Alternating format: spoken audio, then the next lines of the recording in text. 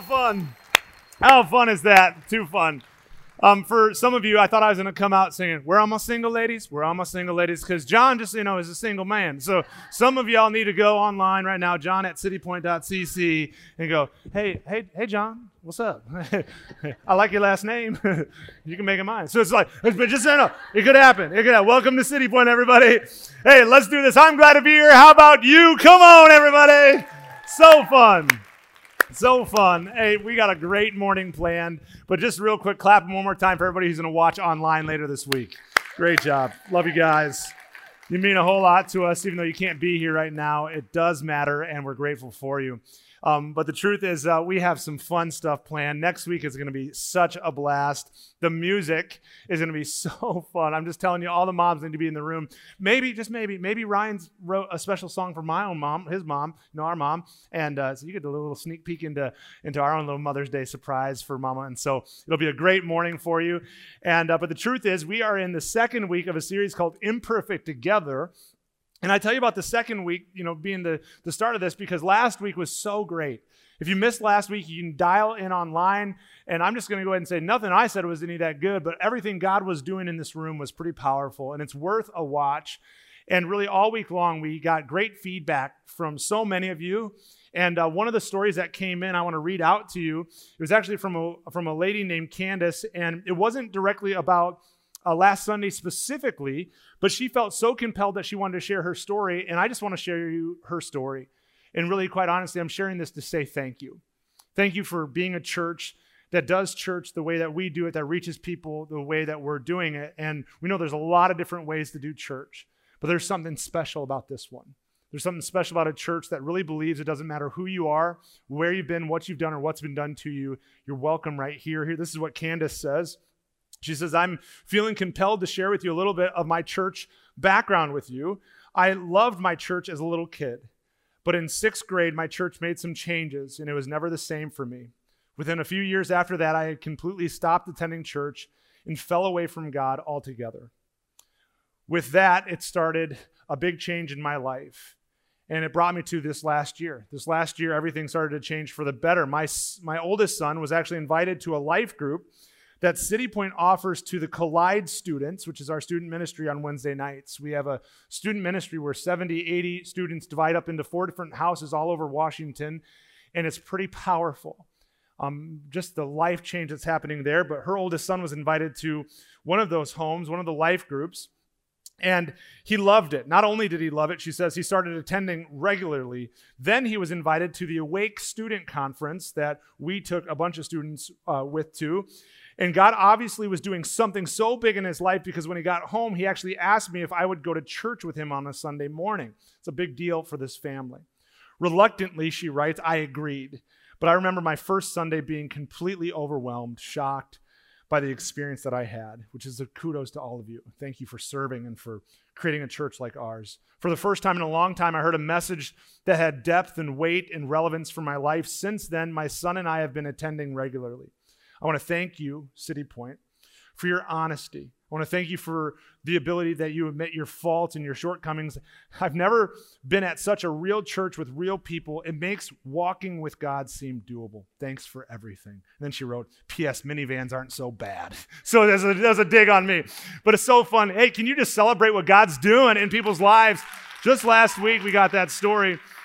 And it's just totally fun. Now, we jump-started this series, Imperfect Together, with this belief. And I think this is true for Candace's life. It's true for so many people that we all step into this room with different relational spots that we're in. We're imperfect, yes, but we're together with others. It's a truth statement. We're imperfect together, but here's a belief that I have. It's not just because I'm an eternal optimist. It's a belief because I see it all throughout the pages of Scripture, this truth, that your relationships can be stronger. Believe this, that we can be imperfect together and we can actually get better. And I know some of you in the room are going, well, that's good news for other people. I've already blown up my relationships. I've already made a mess out of the relationships in my life, at which I would respond back to you. This is my belief as well, that your future relationships can be stronger. And you might say, I don't believe you. And if it was just all on my own, if this was just a statement that I threw together for you, I would agree. I'd say, don't believe me. But really the truth is I find this all throughout the pages of Scripture, that God has a desire for your relationships, my relationships, to be stronger, to be better. God actually wants your marriage to be stronger. He wants the way that you interact with your children, with your parents, with your coworkers, your neighbors, your friends, to be better, to be stronger. And where you're at right now does not have to determine where you're going to be, especially if we allow God to shape our lives. And so that's what we did. We jump-started the series last week with really laying a foundation of the very first relationship that we get insight into in the Bible.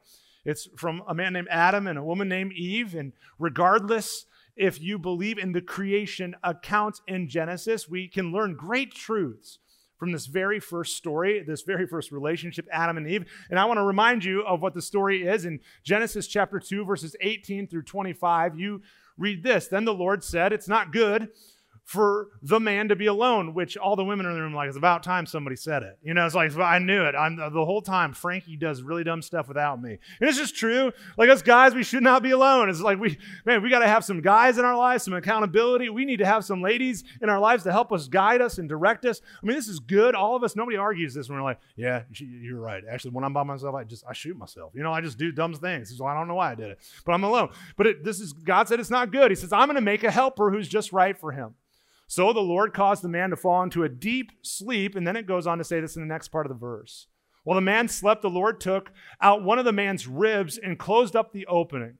Then the Lord made a woman from the rib and brought her to the man. Now, this is my very next favorite part of this entire passage. It says, "At last," the man exclaimed. Now, if you were here last week, you heard me break into a little Etta James, "At last." And I'm not going to do it, even though I could do it, but it just wouldn't be as good as John Champagne up here, and so I'm not. At last, he exclaims. And why was he so blown away? It's because he had been, looking at, hippos and alligators, and he's like, wow. And he literally says woman, like, wow, man, wow. And so he sees this woman coming towards him, and he's going, this is bone from my bone. This is flesh from my flesh. I don't really, but she'll be called woman. And then it goes on to say, this explains why a man leaves his father and mother and is joined to his wife, and the two are united into one. We'll hit this in a little bit. Now, the man and his wife were both naked. I'm going to skip over that for your sakes. And they felt no shame. They felt no shame. I want everybody to help me out with those two underlined words on the count of three. 1, 2, 3, no shame. They felt no shame, and that was the heartbeat of last week's message. How good would it be if our relationships had no shame? I believe it's possible. I believe God actually wants that for you. I think one of the greatest tragedies for so many people is they walk around with guilt and shame over things that they've done, and we're just looking for an opportunity. Can you show me what areas I can step into that there's no shame in? And so we spent the entire morning looking at really two specific areas of our life where there's no shame. I want to review them real fast for you. We said there's no shame in wowing with your words. And which you might go, what was that all about? Which you got one of these cards on the way in. We literally spent a long time talking about your words that you use.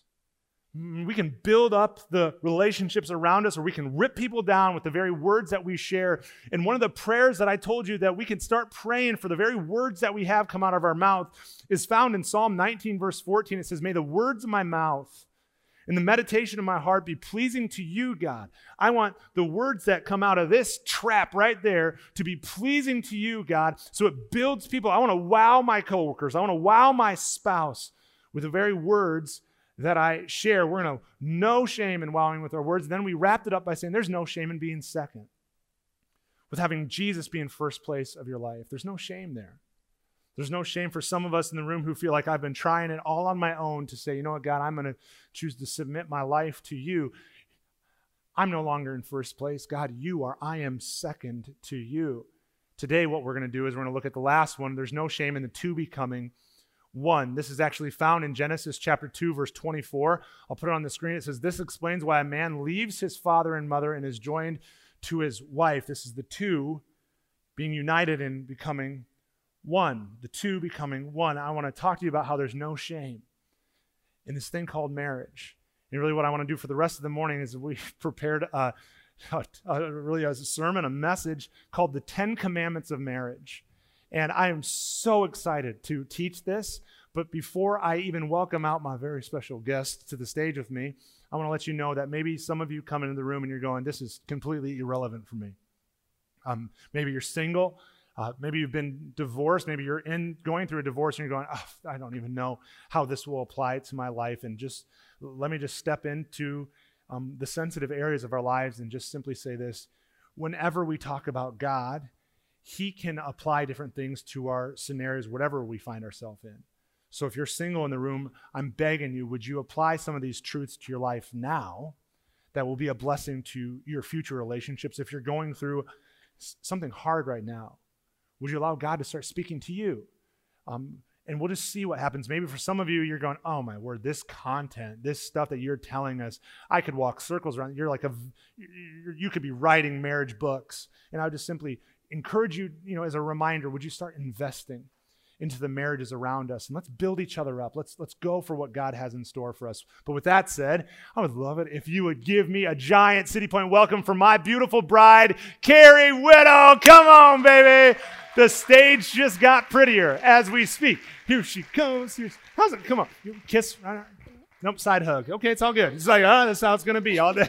We planned that. That was planned. Everything else is unplanned. All right, so now you're good. Hey, thanks so much for being here. Where are the kids? Yeah, not here. Who cares? So yeah, who cares? They're out of town. Somewhere, not here. It's all good. We're going out after this. So see you later after the service. We're going to end on time today, just so you know. And take advantage of the babysitter. But thank you so much for coming. I mean, this is so fun to be together, to do this. Yes. Well, we are walking through 10 Commandments of Marriage, and Tony gets pretty excited about the topic of marriage. You can probably already tell. He's real excited. And you've heard him talk about it before. And I've sat out there many a time listening to him talk about marriage and getting completely humiliated by all that he likes to share about his marriage, our marriage. And so this morning he has strict instructions. This is a G-rated message on marriage. Yeah, go tell him, at which all you are like, come on. I begged her for PG. No. She's like, no, not if I'm sharing the stage with you. Friendly message. So there are some commandments we're just going to leave out this morning. There are some important pieces of marriage that we're. All right, we're just going to skip over that or look it up on your own. And maybe something that would be helpful for some of you who are maybe newer to church. You've maybe heard of the 10 Commandments before. This is just so you know, and for some of you, you'll be like, duh. But you're not going to be able to find these, listed out in the scripture, the 10 Commandments of marriage. Those don't exist in the scripture. We're going to take principles and verses, and we've really kind of looked at our lives over the last a little over a decade now of our lives and just drawn out principles that we have just filed into these 10 commandments of marriage, 10 suggestions, 10 principles. And just so you know, there is a list of 10 commandments. And I just think we better dive right into it. If you're worried about taking notes, you can take a picture on the screen. We'll post any of them that we can't get to later online this week.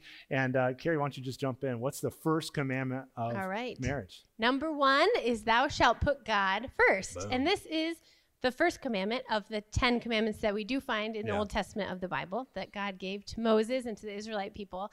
But we think it's so important when having the discussion on marriage that we include this also, that God has got to be first, because there is a temptation in a marriage relationship, because this is our most important relationship in life and that we have with people.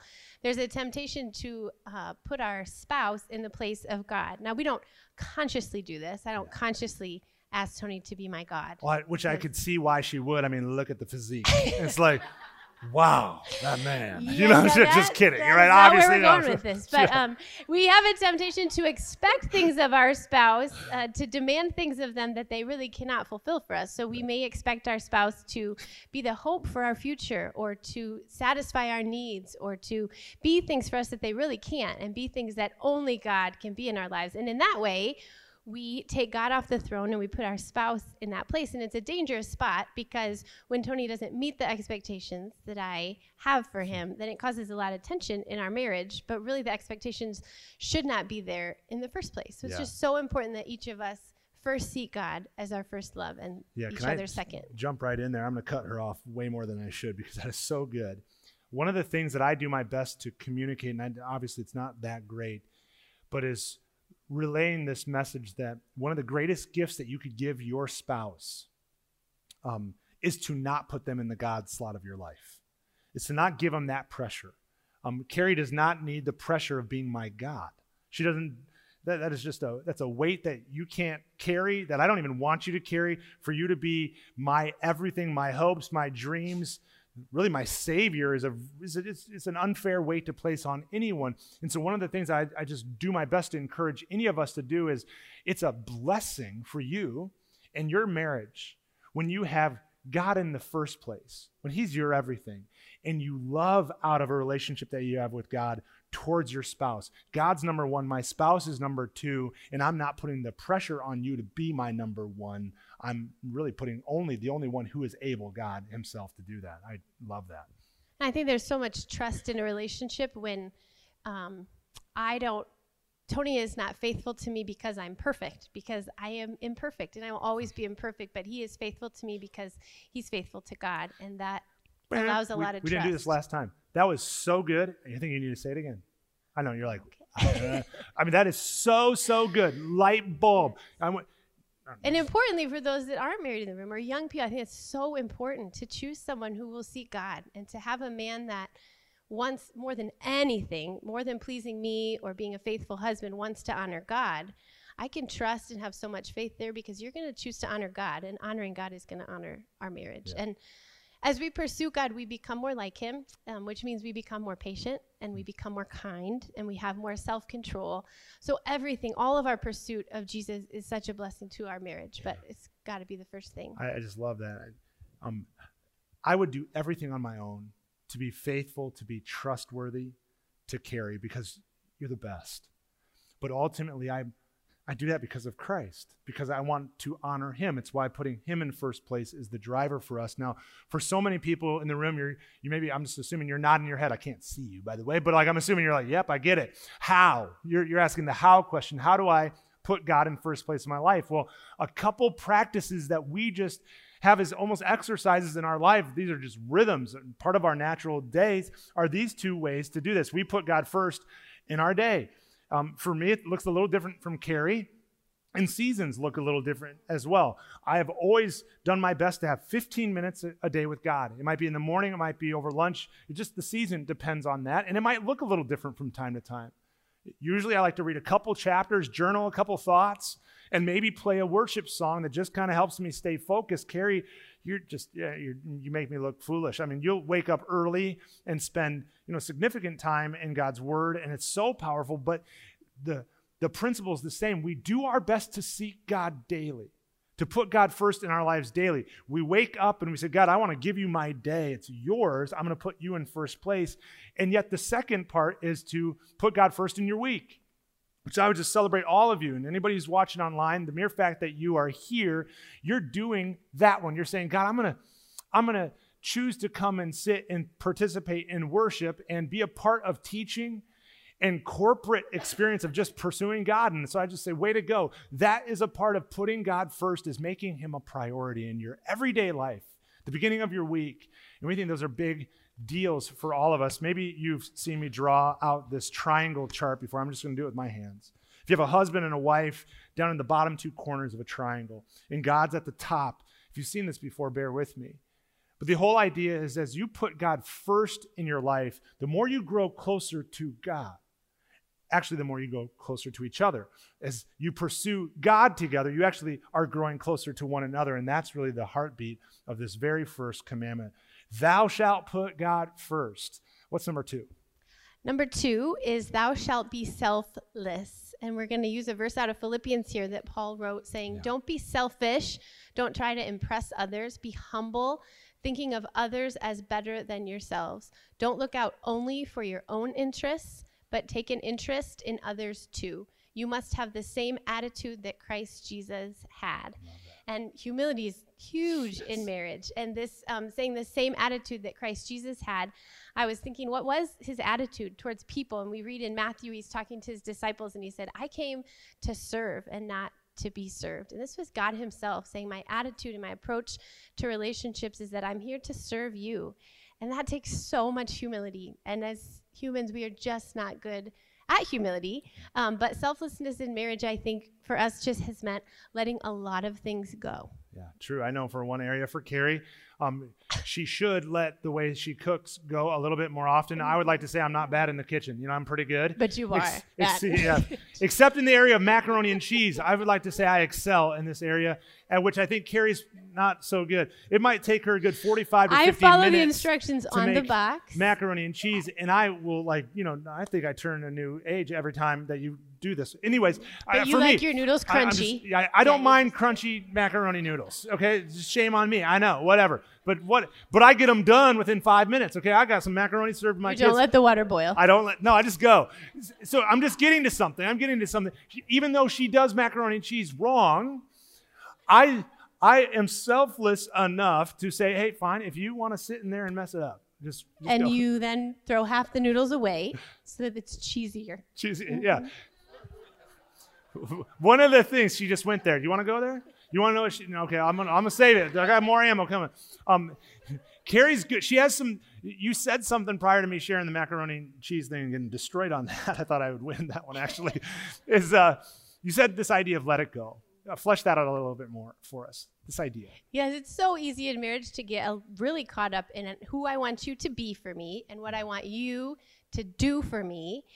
And a lot of this is just controlling our minds and kind of resetting our minds to think that these expectations that we place on our spouse aren't fair and they shouldn't be there in the first place. And it's just reminding ourselves to take second place and to be humble and to let a lot of things go. I think early in marriage, it can be really tricky because every habit is so irritating. All right, so I'm going to chime in. I can't help it. I just can't help it. I lost the macaroni and cheese one. I won't lose this one. Carrie squeezes the toothpaste from the middle. I'm efficient. I am quick. Anybody lose their minds over that? Every day I have to recoil the bottom. We're going to let it go. Selfless. I just need to know. All right, so I'm not to blame on everything. Buy our own toothpaste. But honestly, really, there are... yeah, we should. Why wouldn't we do that? All right, that's good. There's so many things. A lot of arguments or tension that comes out of marriages that we're already irritated with each other on some level. And so we then decide to let every little thing irritate us more and irritate us more deeply. And there are times we've got to stop our minds and just say, I'm going to let that go. And I like a super tidy house, and so do you, but your tidy and my tidy are not the same tidy. So this can be hard for us. But instead of letting that become something that irritates me, it really is an opportunity to serve my husband, to do more than I want to do, because it's a preference. And ultimately, so many things in marriage are a preference. But we let them become a really big deal when we want to just fight and we want to be angry. But the goal is to have a great marriage. It means letting a lot of things go. It's brilliant. And not everything. And not everything. Mm-hmm. Prior to anybody showing up this morning, Carrie and I were going through some of these ideas again, and we felt overwhelmed. This was not planned. It was kind of on a whim, and that this does not mean you're a doormat.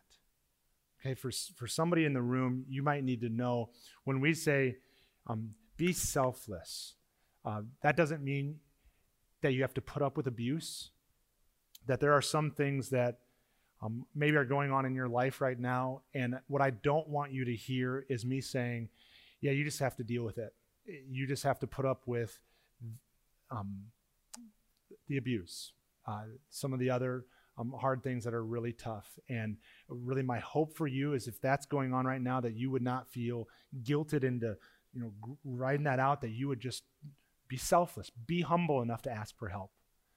And for somebody in the room, and maybe there's somebody online right now too, my hope for you is that you would simply let me know, let somebody know, and we'll do our best to come alongside and to be a voice with you and to really help out. And you can, as simply as you want, you can just write on that card, you can email online if you want, you could just simply, I need help. And we'll do our best to just come alongside. We have a counselor on staff, and we'd love to do that together. I want to show you, that's a side note, okay? I want to show you a verse in 1 Corinthians. It says, love is patient, it's kind, it's not jealous or boastful or rude. It's selfless. That's what love really is. Marriage is selfless, is what this whole passage is saying. It does not demand its own way. It serves. I mean, I love you, Carrie. And I will serve you, even with macaroni and stuff. And I will not be irritable and keep no records of being wrong. And it's a gift for our marriages to do that. I think our pursuit of God and our pursuit of selflessness is never in vain. So if you are the only one in your marriage pursuing God or pursuing selflessness, and that feels really lonely, that's not in vain. And don't tire of doing the right thing. It's really good. The third thou shalt, okay? Thou shalt make purity a priority. This is humongous for our lives. This is so big, really for our culture and our society right now. Thou shalt make purity a priority. This is Paul's words, not mine. This is the Bible saying you better make this a priority. This is a big deal. In 1 Corinthians chapter 6, verse 18, it literally says, run from sexual sin. Don't try and fight it. Don't try and think you're tough enough to stand up against it. Just run. Don't be foolish enough to think you're strong enough to defeat it on your own. Run away. Get as far away from it as you can. And I'm telling you, this has been our story together. We have said as a family, as a husband and a wife, we're going to do whatever it takes to make purity a big priority in our lives. I want to share with you two spots that we find ourselves with increased temptation to slip and fall in this area. You can jot these down if you want, but in the area of proximity and problems. And I know some of you are like, what? And how does that make sense? Let me flesh it out a little bit more. When proximity is increasing the area of temptation in your life, purity-wise, more than likely, there's someone at work that is, starting to pique your curiosity. Maybe there's an emotional bond starting to happen, and I just want to scream, run! Run from sexual sin. Run away. You're not strong enough. You're just not. So move on. Get out of that. Somebody at the gym.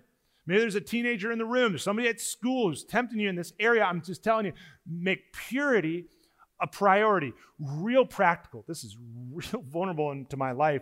Me and my brother work out at the YMCA here in town, and we choose if somebody walks into the gym, or if we were to go into the gym and we were to see someone who was maybe dressed a little, it would cause temptation in our lives, that we're just going to leave. We just leave. And we're so weird in that. And I know we're just like, oh, come on, are you not strong enough? And I'm like, yep, I'm not strong enough. Yeah. I am so committed to you that I'm not going to let proximity be this unnecessary temptation in my life. And maybe for someone, I'm going to lean in a little tough right now.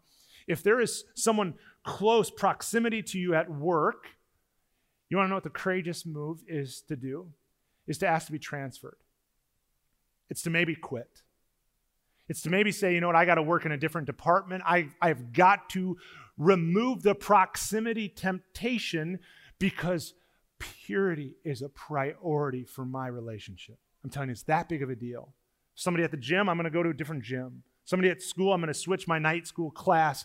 So I guard this area. My relationship with my spouse is so important that I'm not going to let proximity to something that I can choose to remove be the very thing that causes devastation in my life. We get it. The second one is problems. There's problems, and I just laugh at this. Children are not problems. Okay, so just so you know, they're annoying. Let's just be really honest. But the idea behind this is when there are times in our lives where the thick of life is just feeling chaotic. I think of finances, when finances are tight. It's amazing to me how temptation increases. It's like, what is up with that? Midlife crisis. I'm just confused at work. I'm confused with who I am. And temptation arises in this area of purity. And I'm telling you right now, we're going to make it a priority to protect this stuff. We're not going to let problems. We're going to know in advance. Proximity sometimes is really dangerous. The problem areas of our life, we need to have safe people that we can turn to. And real quick, before we wrap it up, and we could stay here all day, obviously, I would love it if you would share some insights on how you protected me in our marriage. I'm so grateful for this, by the way. This is such a gift. Some of you, this is such a gift. You'll hear this, what Carrie does for our family to make purity such a priority. Would you share some of those ideas? Yeah, the first thing that came to my mind when I thought about this is something I pray about all the time. And I just think it can feel a little awkward to talk to the Lord about the intimate matters of our lives. But the pages of the Bible are full of God's design for our sexuality and our intimacy. And so it's something that he can hear and he can handle and he can let us talk to him about. So there's a verse in Proverbs I pray all the time for Listen Tony. to this, by the way. This is a good verse, everybody. This is the G-rated version of this the is verse, the G. okay? There's so another I cut a little version. bit out. She took some words out of this, and I'm telling you, some of you in the room, you're gonna go look that up, and you're gonna go, oh, I like that verse. Okay, all right, so just go for it. Anyways, this is what's relevant for this morning. Okay. This is Proverbs 5:18. Let your wife be a fountain of blessing for you. Rejoice in the wife of your youth. May you always be captivated by her love. So that's just what I pray. I pray that for Tony. I know that the majority of marriages are not great, and a huge amount of them fail. So I just pray all the time. I pray this over you and over us. And then I just choose to be the gatekeeper for our home. I think if we want the mind of Christ and we want purity to be important to us, we got to really watch what we allow in our minds. And because what we fill our minds with is going to come out one way or another in our actions and the things that we say and the things that we do. So the gatekeeper of our television, and just really, really careful.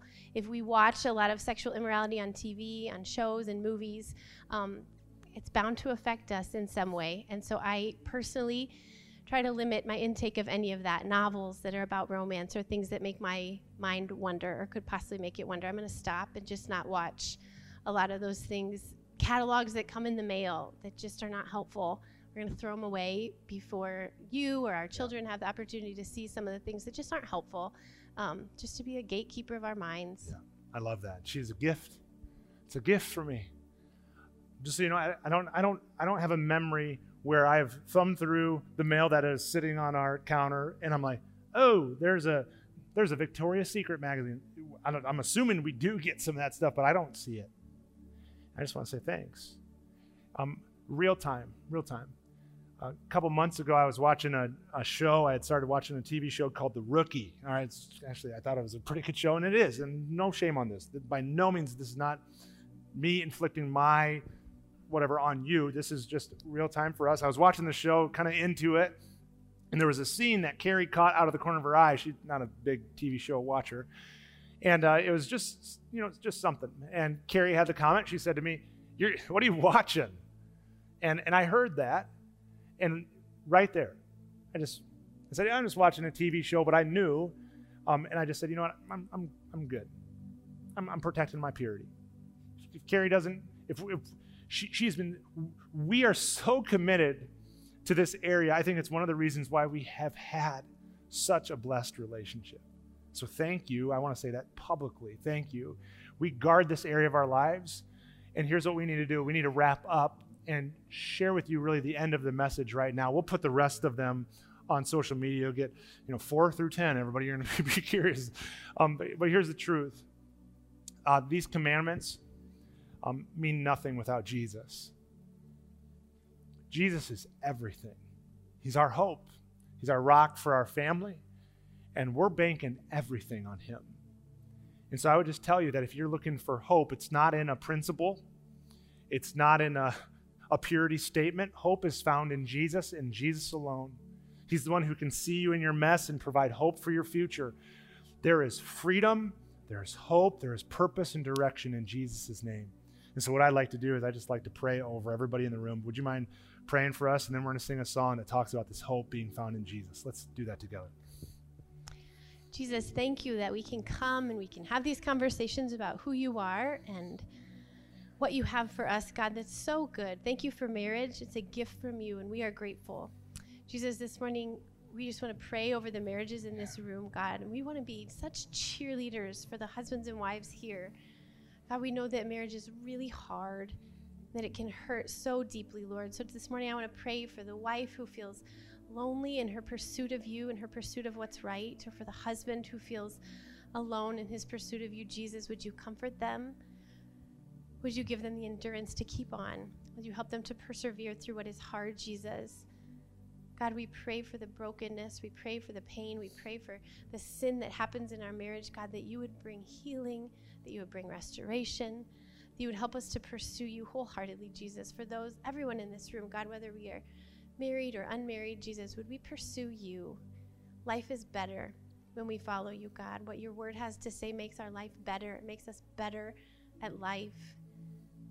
God, we love you and we are grateful for you. We know there are hearts that hurt when this topic is talked about, Lord, and we want to be gentle. We want your loving arms to embrace these people. We want people to get the help that they need to be well and to be whole.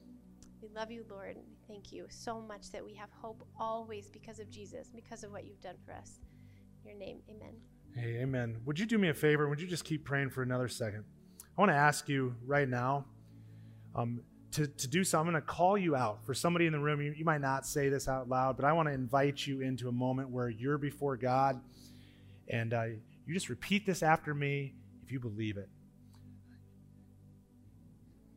Dear God, say it. Dear God, I'm going to put you first. God, I'm going to be selfless. God, I'm going to make purity a priority. And Jesus, I'm going to trust you as my hope and my guidance. God, I want to give you my life. I don't want it on my own. God, I'm choosing to put you first, my spouse second, and to pursue you with everything. God, I know that hope lies in your name. God, I'm trusting you with everything I have. God, I'm grateful for you. I pray this in Jesus' name. Amen. Would you stand up? We're going to sing out this incredible song together.